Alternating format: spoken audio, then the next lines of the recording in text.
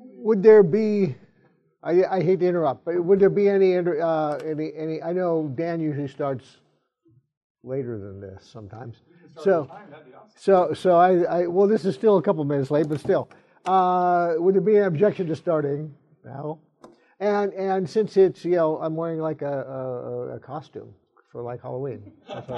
But Dan is at the Fire Conference. And if you don't know what that is, you can ask any of the Roots. But it's a conference of churches, and he's fine. Everything's fine. I drove him to the airport, and he asked me if I could do this, so fill in for him. So I'm filling in for him. So I apologize that you're probably not getting as much as you wanted this evening, but thank you for coming out anyway. My name is Ray. Some of you don't know me. My name is Ray. I used to be pastor at another church, and so I've been teaching some here since I came here as well. And tonight we're going to be looking at Treasuring Christ. It says Treasuring Christ Part 1, if you didn't get a handout there near the door there. And that's because this is actually part of a series that I taught. I modified it somewhat for us tonight. But there might be a Part 2 if Dan needs me to fill in some other time. But we'll see how it goes. Maybe you don't want Part 2. Hopefully, though, you treasure Christ if you're a believer in Christ, and that's part of what we'll be looking at here tonight. Because we tend to forget, I think, all that we have in our salvation, and the real we take for granted what we really have. And when you get right down to it, it's amazing. So I hope at least to some extent tonight we'll get a sense of the amazingness of what we have in our salvation. Before we begin, let me open with a word of prayer. Father, we ask that you would show us in your word just how worthy of being treasured and prized your Son, who we know as Jesus, our Savior, is. And that through the ages and through all of human history, his coming was the pivotal event. And even in all of your creation, he is exalted beyond what we can even understand. Help us to see glimpses of that, and help us to look forward to the eternity that we will spend in his presence and yours. And we ask these things that you would be glorified in him, in his name. Amen. So I got a quote there for John Piper, which this is a relatively old book, but if you haven't read it, I really highly recommend it. It's God is the Gospel. And the idea is that in salvation, while we might think that we're just going to be saved from God's wrath and saved from the wrath and penalty of our sin, what God is actually giving us is himself. We're actually going to get an eternity with God. And in the earthly ministry of Christ, we saw glimpses of what that would be like. And even in our daily lives as Christians who live after the birth and death and resurrection of Christ, we have glimpses in Scripture of what it's going to be like, and we can have tastes of it. And just getting that taste should whet our appetite for what is yet to come. John Piper says this: Christ did not die to forgive sinners who go on treasuring anything above seeing and savoring God. And people who would be happy in heaven if Christ were not there will not be there. The gospel is not a way to get people to heaven. It is a way to get people to God. It is a way of overcoming every obstacle to everlasting joy in God. If we don't want God above all things, then we have not been converted by the gospel. And so I hope that's not true of anybody here tonight, but it might be. It might be we've been kidding ourselves, and maybe we kind of need a little eye-opener. And certainly when we're dealing with our friends and our family and other people that we know who claim to be Christians, maybe we can encourage them in this. So to remind us of what the Scripture says about who Christ is and that aspect of our kind of starting place here, I have the outline there, and I'm just going to go through the Scripture. You can fill in the blanks if you want to, but we'll talk about the blanks. They're pretty straightforward. I just put it in there so that you can kind of think about what it's saying instead of just reading it fast. That's what I do. I always tend to read something fast, and I don't like ask myself what it actually said. You know, that sometimes happens. The first point here is, though, that God, the Father, He regards Christ as a great treasure. His Son is really important to Him. If God the Father thinks His Son is really important to Him, then hopefully that will kind of shed onto some of us that God really thinks Christ is important. God the Father thinks Christ is important. He should be important to us too. And most of these scriptures are probably familiar to most people. This is Matthew chapter 3, verse 17. Behold, a voice from heaven said, "This is my beloved Son, with whom I am well pleased." This, of course, is when Jesus is baptized. And the context is really, John the Baptist is pretty much the only one that we know of who heard this. Because Jesus didn't have other disciples yet, right? He's being baptized. He's starting his ministry after this. And so this is, obviously it's in Scripture, so we're supposed to know what happened, but the main audience for this was probably John the Baptist. And the pronunciation from the Father in heaven declared, first, not only that this was his Son, but he doesn't just call him, "This is my Son." He says, "This is my beloved Son." This is a Son that I really, really love. This one right here. And then he also goes on and he says, because he didn't have to say this either, if you get right down to it, he says, "I'm pleased with him." Now, if you think about something that you would regard as your life's treasure, if I asked you before this tonight, what was your life's treasure? You might say Christ, but if you really think about how would you define a treasure? It's something that you love. And it's something that makes you happy. It pleases you. And here, Jesus, the Father, God the Father, proclaims that Jesus does both those things. And so that's the beginning. That's the context. When we start thinking about who God says Jesus is, who God the Father says Jesus is, if we start there, then his importance and significance, maybe we could start working on that. If we lose sight of it, we take Jesus for granted. Well, we shouldn't, because God the Father doesn't. The next verse there is Matthew chapter 17, verse 5, which is also a quotation from Scripture. That was in Matthew chapter 17, verse 5, is Matthew's account of the Transfiguration, right? And so it says, "While he was still speaking, when, behold, a bright cloud overshadowed them, and a voice from the cloud said, 'This is my beloved Son, with whom I am well pleased. Listen to him.'" Now, this is a different audience. God the Father is telling, and I put there in parentheses, I said, P, J, and J. Does anybody want to guess who P, J, and J is? Peter, James, and John. Because they're with Jesus when the Transfiguration happens, right? So they're disciples who hear this. And so they hear that the same thing that God the Father told to John the Baptist. "This is my beloved Son." So he's my Son. And he's beloved, and I'm pleased with him. So the importance of Jesus to God the Father is made clear to these disciples.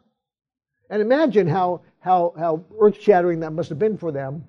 They might have some sense of that before this, but we know that Peter later on talks about this, that he heard the voice from heaven say this. But also, not only did the Father inform the disciples of that, but the Father also gave another instruction. The other instruction is listen to him, right? Pay attention to him. It's not just that I'm proclaiming who he is, but I'm saying it's really important that you listen to him. That the importance of what he says is not lost on you. The next verse is Matthew chapter 12, verse 18, which is a kind of paraphrase of Isaiah chapter 49. And this is what Matthew says. This was to fulfill the scripture that says, "Behold, my servant, whom I have chosen, my beloved, with whom my soul is well pleased. I will put my spirit upon him, and he will proclaim justice to the Gentiles." So this, even before the life of Jesus in the flesh, this is a proclamation by God the Father through the prophet Isaiah of how important his servant was going to be, Jesus. It was going to be someone who he chose. It's also somebody who he beloved and who is well pleased. You notice like that pattern there? The Father loves and is pleased with the Son. And he pronounced that even before the Son came. So the Father loves the Son and also is pleased with him.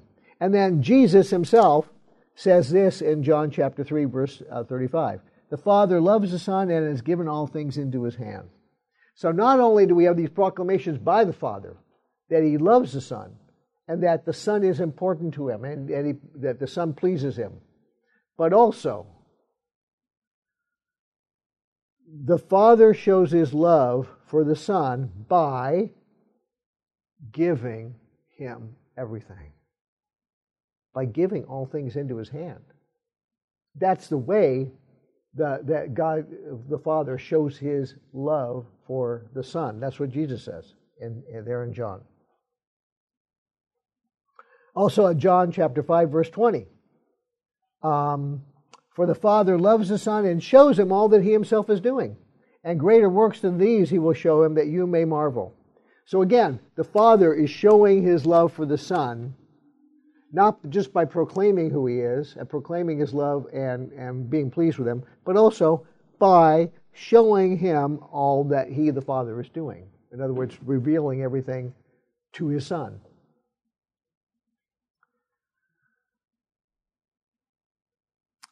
Then in John chapter 10, verse 17, Jesus says this, "For this reason the Father loves me, because I lay down my life that I may take it up again."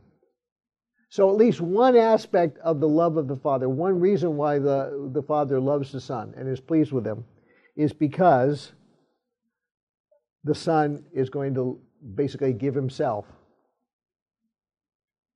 give his life, to bring us. I mean, the implication of this, when the Son gave up his life, he did that to bring us to the Father.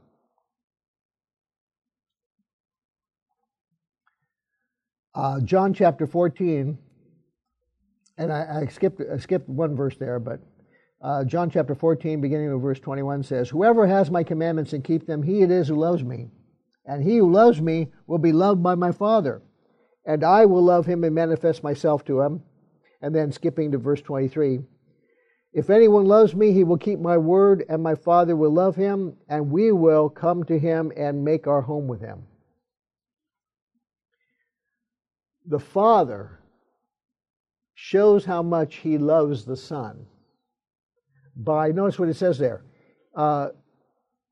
if someone loves me, he will be loved by my Father. In other words, the Father's love for the Son is so great that anybody who loves the Son is loved by the Father. Anybody who loves the Son is loved by the Father. And then what's more than that, it also says that the Father is going to manifest himself, Jesus is going to manifest himself to that person who loves Jesus, but then also going on in verse 23, we will come to him and make our home with him. In other words, the love, if we have love for the Son, that's how important the Son is to the Father. If we have love for the Son, the Father will love us and then have fellowship with us because of our love for the Son. They will make their home with us. They will dwell with us. So the Father shows his love for the Son by that, by basically loving whoever loves the Son and by having fellowship with them. John chapter 16, verse 27 is where Jesus is saying this to the disciples. He says, "For the Father himself loves you because you have loved me and have believed that I come from God." So again, the Father shows his love for the Son by loving those who love him. The Son is so important to the Father.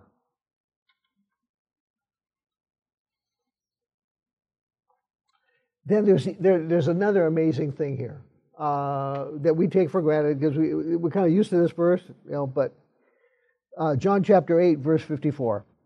Jesus said, "If I glorify myself, my glory is nothing. It is my Father who glorifies me, of whom you say he is our God." God the Father thinks so much of Jesus that he glorifies him. God the Father glorifies the Son, gives glory to the Son. That is amazing because, of course, God says he's not going to share his glory with anybody. He doesn't give his glory to anybody else, but he gives his glory to the Son. And so when we see Jesus, we are seeing the one that God the Father glorifies, is pleased with, and loves. Basically, the one that God the Father treasures. And it's easy for us to take that for granted, but we should not. Yeah. Oh, I got it back here. I don't know if it works.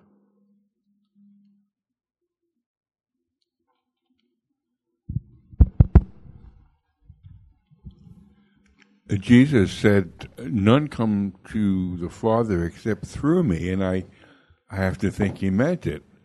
And I see people, not necessarily atheists, but pantheists. There's a lot of that kind of thing in the culture, that people have their own sort of estimation of what God is and their own perception, of how that manifests itself. Okay, you see what I'm saying? Yeah. Right. Pantheism, essentially, and whether it's all the political aspects that religionists get into, or climate aspects, these kinds of things, and no, it's plainly you have to go to Jesus and see it all through him, with him. So.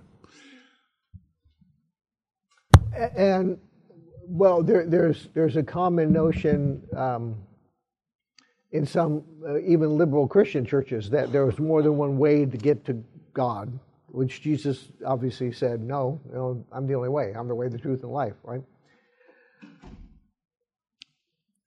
Then on page 2, I got just some verses, and obviously you can find more verses. If you start hunting for these, you'd find them all over the place. But here are some verses that talk about the Holy Spirit. So not only is God the Father treasuring Christ through all eternity, looking forward to the day that he would come, and then after he came, pointing out and glorifying him. But then Jesus says this about the Holy Spirit. This is John chapter 16. "When the Spirit of truth comes, he will guide you into all truth, for he will not speak on his own authority, but whatever he hears he will speak, and he will declare to you things that are to come. He will glorify me, for he will take what is mine and declare it to you." So the Spirit is glorifying the Son. The Spirit glorifies the Son. So the Holy Spirit treasures the Son as well as the Father. The Holy Spirit glorifies the Son, works to bring glory to him. That's what Jesus says here. He will glorify me. And the Spirit does this by basically declaring who Jesus is. taking what is mine and declaring it to you. And not only that, but he says he doesn't speak on his own authority, but whatever he hears, he will speak. So he declares through the word that he helps author. He inspires and God breathes. He makes sure that the glorification of Jesus takes place, and that the words that he hears are expressed to the apostles who then wrote it in the Scripture. This is another place where Jesus talks about, this is actually previous to this, where Jesus talks about the Spirit. John chapter 15 says, "But when the Helper comes, I will send to you, whom I will send to you from the Father, the Spirit of truth, who proceeds from the Father. He will bear witness about me." So the Spirit bears witness about who Jesus is. The Spirit wants to point to who Jesus is. The Spirit expresses the importance of Jesus. And then the Spirit comes from, Jesus says, the Spirit comes from the Father, right? So the Spirit is sent by the Father. If the Spirit is sent by the Father who treasures Christ, then the Spirit is going to express that when He comes and when He expresses and He leads the apostles, for example, to write Scripture. But notice here, in the 2 points that I labeled 9 and 10, the two conclusions from the Scripture, the Father glorifies the Son and the Spirit glorifies the Son. In other words, as we believe in the Trinity, the triune God, that basically God is one, but He's Son, Father, and Holy Spirit. The Holy Spirit and the Father both glorify the Son. Now, why is Christ the treasurer? There's all kinds of verses on this too, but I wanted to focus on this just because it's relatively accessible. And you can, if you have your Bibles with you, you can go ahead and open up to Colossians chapter 1. But I've got it there in the ESV. But all of these, this is many of us. I was talking to Dan about this also when I took him to the airport. Many people believe that this was actually an early hymn of the church, and regardless of whether it is or not, it's in the Scripture, obviously. So we believe it's true, and it's a very good, concise description of who the Son is, who Christ is. And when you think of all these things, when you meditate on these things, this is who that we are called upon to treasure, and why He's worthy of being treasured by the Father, He's worthy of being treasured and glorified by the Son, and He's worthy of being treasured by us. First, He is the image of the invisible God. Now, if He is an image of the invisible God, it doesn't say He is an image of the invisible God. It says He is the image of the invisible God. We, you and I, are images of God. We're made in God's image, right? But we're imperfect. Jesus Christ is the perfect image of the invisible God. He's not like Adam. Adam was an image of God, but of course the difference is he was a flawed image and he sinned, and therefore we are also flawed images. The point is, there's no other way to see God perfectly except through Christ. We cannot see the invisible God except through what we can read about in Christ. And we can read about God the Father and God in the Old Testament, but the best image that we have, as the author of Hebrews says, is Christ. It also says He is the firstborn of all creation. He is related to mankind in that sense, but the firstborn is more than just like he was the perfect thing. It doesn't mean He was created, by the way. He is a perfect being, but He is really the one who it all belongs to. The firstborn is the one who inherits everything. And so he is the one who inherits all of creation. But he was not created, even though he's the firstborn. He's the owner. He's the heir. Then it goes on. And just in case we think he's created, no, he's not created, because it says right there, for by him all things were created. Adam was created, in a sense, by him. Whether you want to say by him or through him. So are all we. So is everything you see. So is the universe. That's by the way what the author of Hebrews points out, right? The whole thing was created by him. In heaven and on earth. So Jesus, the Son, who was Jesus in the flesh, but before that even, he was responsible for a creation of everything in heaven and on earth. Visible and invisible. So we can see things that he created, but gravity, dark matter, whatever we can't see, he made it too.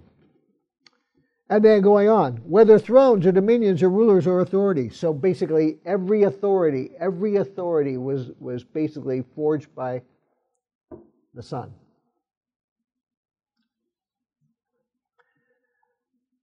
Everything we're worried about, everything we're concerned about.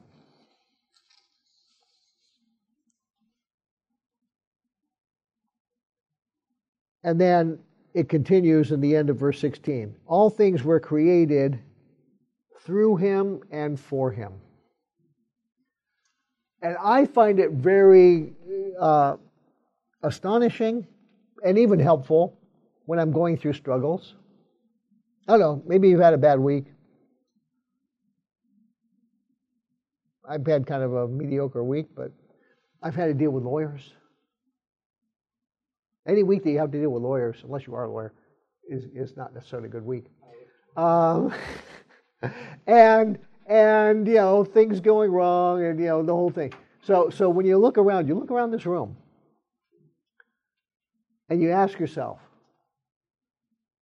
every molecule in this room, everything in this room, was made ultimately through Christ, for Christ. Everything was made through him, for him. Every person you meet was made through Christ, for Christ. We are made by him, for him. And even sinful people were made by him and for him. They may not be used and be used for the purposes that we would think that a human being should be used for. But they were made through him and for him. So if you wonder what the meaning of life is, everything around you was made for Christ, through Christ. It belongs to him. Everything. Everything belongs to him. Every wonderful thing. So the lawyer that causes you problems, that was made for Christ. That was made for Christ. That was made through Christ, or if you prefer by Christ, for Christ. Made from Christ. So my interactions dealing with him, that's for Christ too. Good things and bad things. All things. And so there's no authority greater than him. There's no power greater than him. There's no legal thing that's greater than Jesus. No legal thing is greater than Christ. All things were created through him and for him. And he is before all things. That is, he was before anything.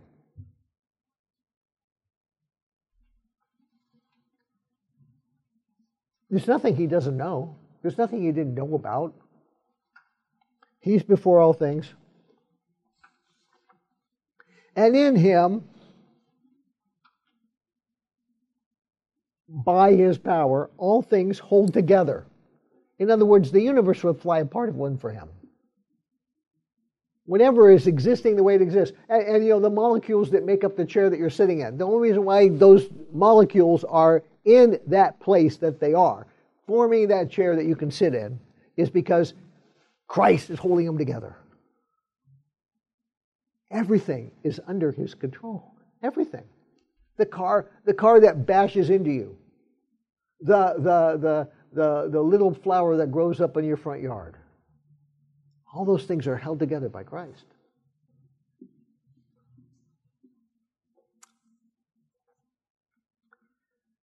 He is the head of the body of the church. So when we gather together in any kind of meeting where we're talking about Christ, He's in charge of what we're doing. He's in charge. He's the reason why we're here, but He's also in charge of the church. And when individual churches do things that are kind of, depart from what He wants, well, He's over in control of everything.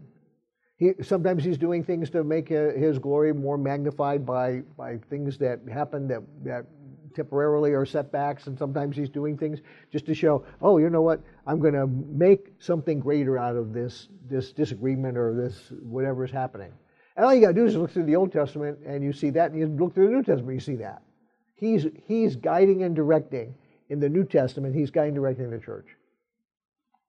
Constantly. He's the head of the body, the church.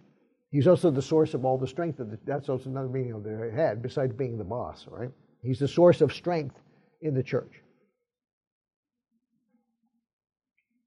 He's the beginning, the firstborn from the dead. So I think he's already, Paula here is already, and the hymn has already talked about Jesus being there in the beginning of creation. But besides that, He's the beginning of the church, right? So Christ is the beginning of the church. Whenever we think about the church, we got to make sure we don't forget that Christ is the beginning of the church. And that He was the first to be raised from the dead, in a resurrection that we haven't experienced yet. The resurrection that we're looking forward to, Christ has already been there.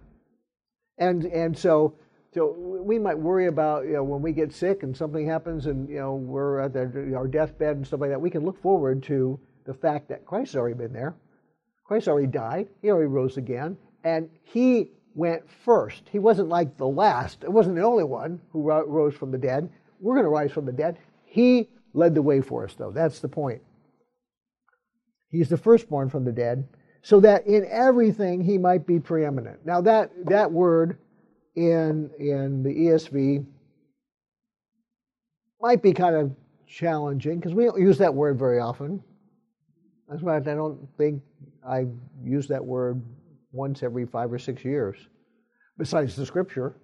So does somebody want to tell me, what does it mean to be preeminent?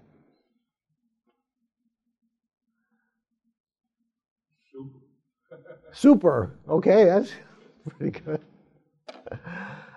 He's number one. And it's not just like, something that, you carry a foam thing to a football game or something like that, saying, I'm number one. No, He's number one. He is the most important thing in the universe.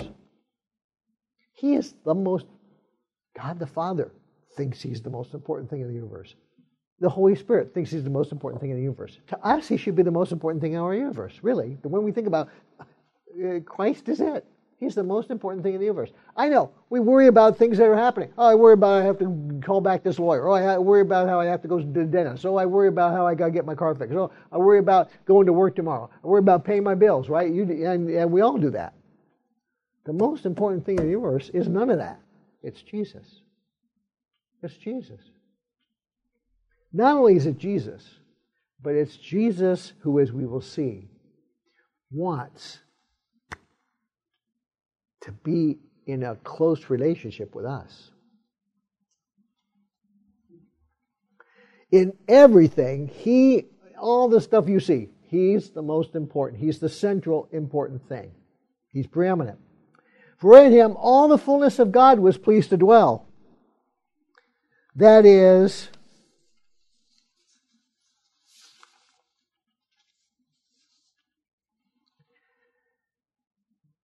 Everything, the Greek there says, when it says fullness of God, that's translated in the ESV, it means all that fills, all that could fill, all that could complete God was in His Son.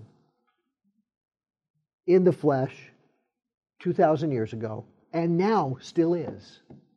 After the resurrection, Jesus is still alive, right? Christ is still alive. And so everything, all the godness of God, all the completeness of God is in Him. And through Him to reconcile to Himself all things. So basically through Christ, God is bringing back to Himself everything, including us. It's not just He died to save us from our sin. He died to bring us back to God. Whether on earth or in heaven, making peace by the blood of His cross. Not only does He reconcile us to Him, but now there's peace. There's no more punishment or threat of punishment for our sin. All of that is what, just as a reminder, what Christ did on the cross and who Christ is now. Now Jesus, who is the treasure, Jesus is the treasure, treasured by the Father, treasured by the Holy Spirit, who should be treasured by us, who is proclaimed as this in Colossians 1. Jesus wants us to choose Him as our treasure. And when you start noticing this, you say, oh, you know what, I always thought that was just about salvation, meaning I won't die for my sins. Well, no, He's doing more than that. He's saying, I want you to have more than that. I want you to have something really, really good. No, they don't have game shows and say, we're going to give you this big treasure, but it's going to be really lousy. It's something that you already have. It's something that you already got in your backyard or whatever. No, and game shows are nothing compared to Jesus. Jesus wants to give you a treasure. Something that really is important and good and great and fantastic and wonderful. And by the way, Jesus is awesome. In every sense of the word. Unbelievably inspiring awe.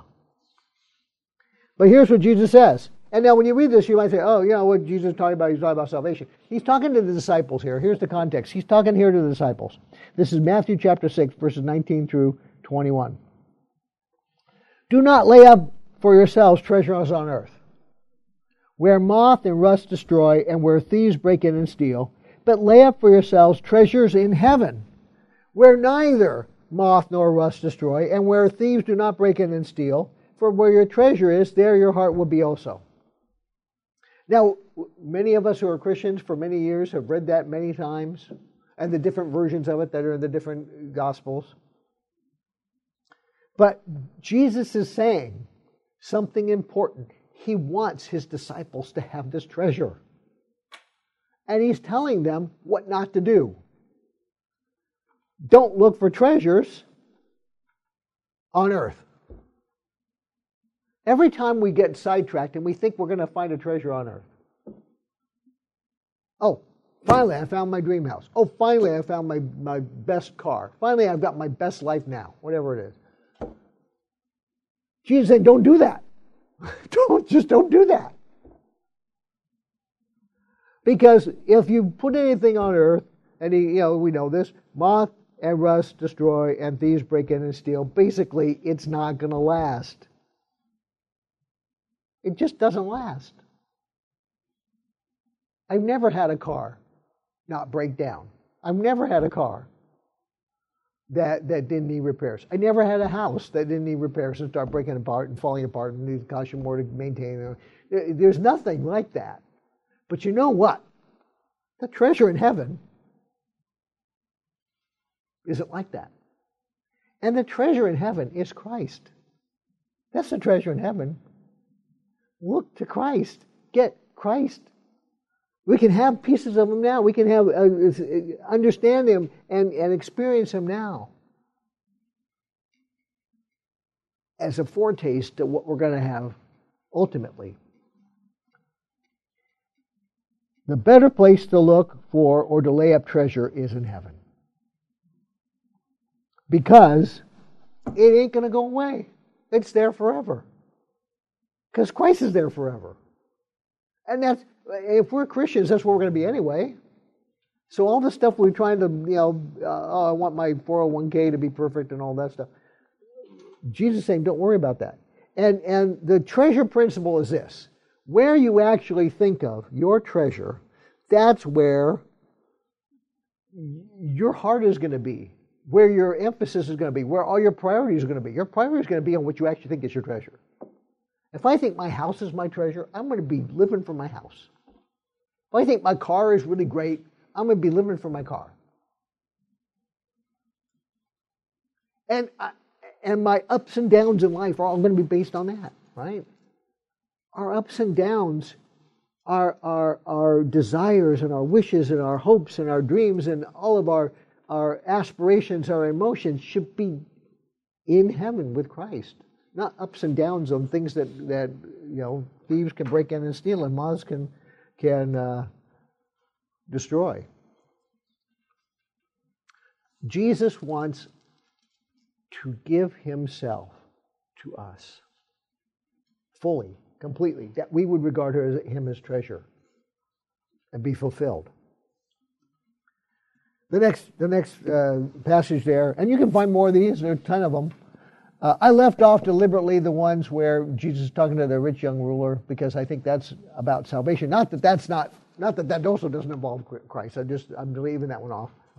But this is one where he says, "Fear not, little flock, for it is your Father's good pleasure to give you the kingdom." This is Luke chapter 12. "Sell your possessions and give to the needy. Provide yourselves with money bags that do not grow old, with treasure in the heavens that does not fail, where no thief approaches and no moth destroys. For where your treasure is, there your heart is also." So again, this is a repetition, although he has the other passage in there about not looking at earthly possessions. Now, I don't think that this necessarily means that you have to sell all that you have and give everything, but you could. And I think if my car is getting in the way of my really thinking of Christ as my treasure, because I'm really divided with this car, maybe I should. Oh, did you have mic is over there. The mic? Oh, did you get it? I've often wondered why Christ doesn't explicitly connect the treasure being himself in these two passages, and instead leaving it hanging that the things on earth shouldn't be your treasure, things in heaven should be your treasure, but it's not really a thing, it's a person. I should be your treasure. God should be your treasure. Why isn't that so? Why do you think he doesn't just say that so explicitly? Well, and then one place where he does that is with the rich ruler. Basically, he says, sell all that you have, and you will have treasure in heaven, and follow me. And basically, so he's linking himself to that, right? But I think for this one, the reason why I put this one is he points out, "Fear not, little flock, for it is your Father's good pleasure to give you the kingdom." The kingdom of heaven is the treasure that we're going to get, right? Now, what does the kingdom of heaven entail? Does it entail, this is, I think, where we have to think correctly about what heaven's like. I don't think heaven is where we're all going to have really good cars and really nice houses. I mean, we're all going to have a place, right? He's going to make a place for us. But the place is where Jesus is, right? If you read Revelation, what's heaven like? It's where, there doesn't have to be a sun, because the S-O-N of God is the light, right? He's the light of everything. So we're going to be enjoying him forever. And that's what heaven is like. And that's what, like the John Piper passages, if you don't want to be where I know some people say, I want to be in heaven, but I don't want to be where Jesus is. Well, you don't want to be in heaven, because that's where Jesus is going to be. And so I think that's he doesn't always come out and say it, but I think it's always implied. I think if you start reading the verses and you think, well, you know what he's talking about. He's talking about, when he talks about the treasure in heaven, he's talking about being with him, because we know it's going to be with him, in the future kingdom. Well, then you start realizing, who am I going to be, what am I going to be doing in that future kingdom? Well, maybe I'll be doing things for him and with him and serving him. But if you think about, like in the passage in Isaiah, where the host is around the throne and they're saying, holy, holy, holy, the whole world is full of your glory. That's a picture of what it's going to be like, I think, to some extent. So while he doesn't explicitly say you're going to get me, he does say it in some places where he says, follow me and you'll have treasure in heaven. But I think that's implied here. We are to provide ourselves with a treasure in heaven by seeking him. That's more or less what he's saying here, by seeking him. And he goes on and he says this. He goes like in Matthew chapter 13. That was Luke. This is Matthew chapter 13. The kingdom of heaven is like treasure hidden in a field, which a man found and covered up. Then in his joy, he goes and sells all that he has and buys that field. Now, what that means is there's something that's so important that nothing else is as important. I mean, whether you talk about selling, actually, I got to sell my possessions. No, but that may not be the implication for everybody. But it is certainly, there's something so important that nothing else is nearly as important. And that's the parable of the treasure in the field. So, obtaining the treasure means you're making it a priority. Nothing else is as important as getting that treasure. The other verse is the next one, right? That's Matthew chapter 13, verse 46, actually. Oh, actually, 45 and 46. Again, the kingdom of heaven is like a merchant in search of fine pearls, who, on finding one pearl of great value, went and sold all that he had and bought it. There's nothing as important. Jesus has said this over and over again, right? Don't have treasure on earth, have treasure in heaven. There's nothing as important as the treasure in heaven. Now, to make that connection, we've got Paul. And Paul really, really makes the connection that the treasure is Jesus. Treasure is Christ. Because he says this. This is Colossians chapter 3. We've talked about Colossians chapter 1, right? He is preeminent. It doesn't say, look back at what we did when we read Colossians chapter 1. In everything, he is preeminent. What does that mean? That means in heaven he's preeminent. He's the one that we're going to get in heaven. But then Paul is saying this in Colossians chapter 3. If you then have been raised with Christ, meaning you've died, you're no longer living to sin, and you've died and you've now been raised with Christ. Seek the things that are above, where Christ is, seated at the right hand of God. Set your mind on things that are above, not on things that are the earth. For you have died, and your life is hidden with Christ in God. When Christ, who is your life, appears, then you will also appear with him in glory. So those who have been raised with Christ, and the word he says is to seek. That means you strive for and you don't give up striving. We're supposed to seek the things that are above. And that goes along, right along with what Jesus said. Don't build up your treasure on earth. Don't start, seeking after things on earth. But seek the treasure that is above, right? Seek the things that are above, where Christ is. So that's a pretty close association, right? When we're seeking the things above, we're seeking Christ.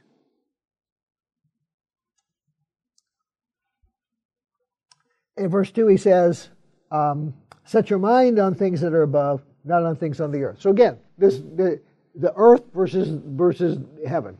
The heavenly treasure versus earthly treasure. He says right out, don't set your mind on things that are on earth, set your mind on things that are above. So again, it's comparable to the laying up of treasure on earth versus putting treasure in heaven. That's both in Matthew 6 and Matthew 12, or Matthew 6 and Luke 12.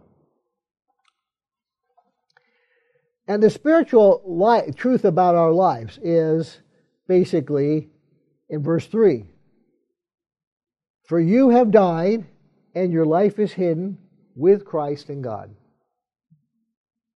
So if we're Christians, if we believe in Christ, that He came, He was sent by the Father, He lived a sinless life. He lived without any sin. He was perfectly obedient to His Father. As a matter of fact, we saw the verses where the Father was well pleased with Him, right? And yet, He still died on the cross. And He bought us with His blood. He paid for our sin with His blood on the cross. We, when He died, the old us died. Our sinful nature died. And we're now in Christ. Our only hope for life is in Christ. We believe in Him, and our only hope is in Him. So we've died. We're dead. We need to start thinking of ourselves as dead. Then Paul goes through that, in Romans. He goes through it here in Colossians. We should think of ourselves as, at least with regard to sin and so forth, dead. We're dead to sin. We're dead to the things of the world. And our life is hidden with Christ in God. Now, where is Christ right now? Here's like a trivia question. Where is Christ right now? Right hand of the Father. He's in heaven, right hand of the Father. So if our life is really with Him, where is our life really? It's with Him. Right now. Now we don't have that full treasure, right? We don't have that full treasure. The way I like to think about it is and Peter makes reference to this to as well.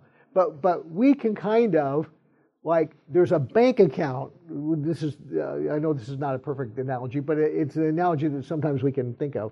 It's like a bank account that's in heaven that we can, withdraw from, but that bank account's still there.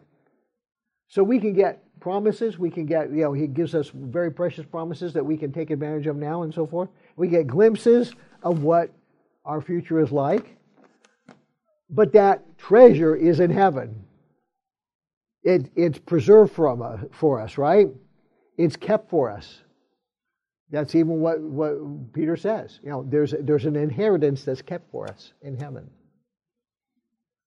Peter says that, and here Paul is saying it. When Christ, who is your life, appears, then you will also appear with Him in glory. So Christ is our treasure. He is our life. But when He appears, we will get the fullness of the glory. We'll get the fullness of what everything is. The permanence of this is that when He appears, we will be with Him. We'll get a full understanding of what His treasure is. Paul also says this about how important this is. This is in Philippians chapter 3. And I don't have the whole passage here, but I got some of it. Paul says in Philippians chapter 3, beginning with verse 7, whatever gain I had, I counted it as loss for the sake of Christ. That's how important Christ is as a treasure, as something to pursue. Paul considers everything he had as lost. Everything. Everything he has is lost. And it's worth losing for the sake of Christ. He's lost it for the sake of Christ. If you can't have both, I'll take Christ. And he goes on in verse 8, indeed I count everything as loss because of the surpassing worth of knowing Christ, Jesus my Lord. For His sake I have suffered the loss of all things and count them as rubbish in order that I may gain Christ. So he again repeats the same idea. His accounting is that, okay, I got two things, like I got a little balance sheet here or whatever, right? I count everything as lost so I can have the surpassing worth. Now that sounds like a treasure, right? The surpassing worth. Beyond the worth of everything else I have is Christ. So I can have the surpassing worth of Christ. I'm going to count everything else as loss. The surpassing worth of knowing Christ.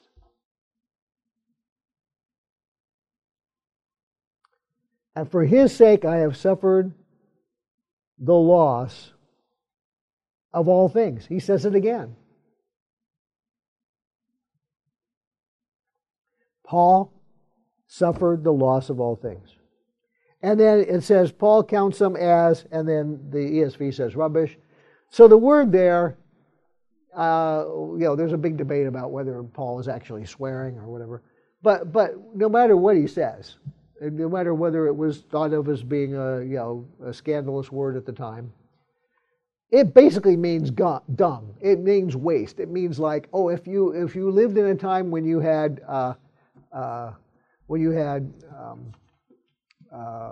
like a bedpan or something like that, it means like what's in the bedpan, right? That's what it means. I'm going to count everything like that. It's not good for anything. It needs to be thrown away. I'm just going to count everything I have as that. Because compared to Christ, that's what it is.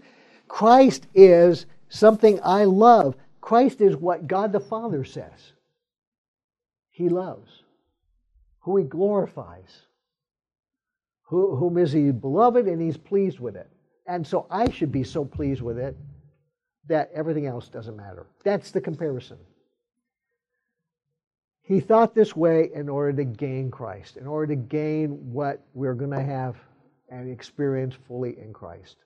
And that primarily, the kingdom of heaven, it's the Father's pleasure to give us the kingdom. But you know who's going to be in the kingdom? You know who's going to be the most important? You know who's preeminent in the kingdom, and for that matter in all creation? It's Christ. So the sooner we adopt this idea that we're going to pursue Christ and treasure Christ and enjoy Him as much as we can now and enjoy Him forever, the more we're going to be in line with what we have been created. Remember, we not only are all things created by Him and for Him, that means that you're created by Him and for Him. I'm created by Him and for Him. My purpose in life is the purpose that He made me for. And that's to glorify Him, to honor Him, and to treasure Him, and desire Him above all things. Does anybody have any other comments they want to make? Okay, let me close this in prayer. Father, we thank You for Your word, and thank You for giving us Your Son and the glory that You have given Him, and that Your Holy Spirit has showered Him with.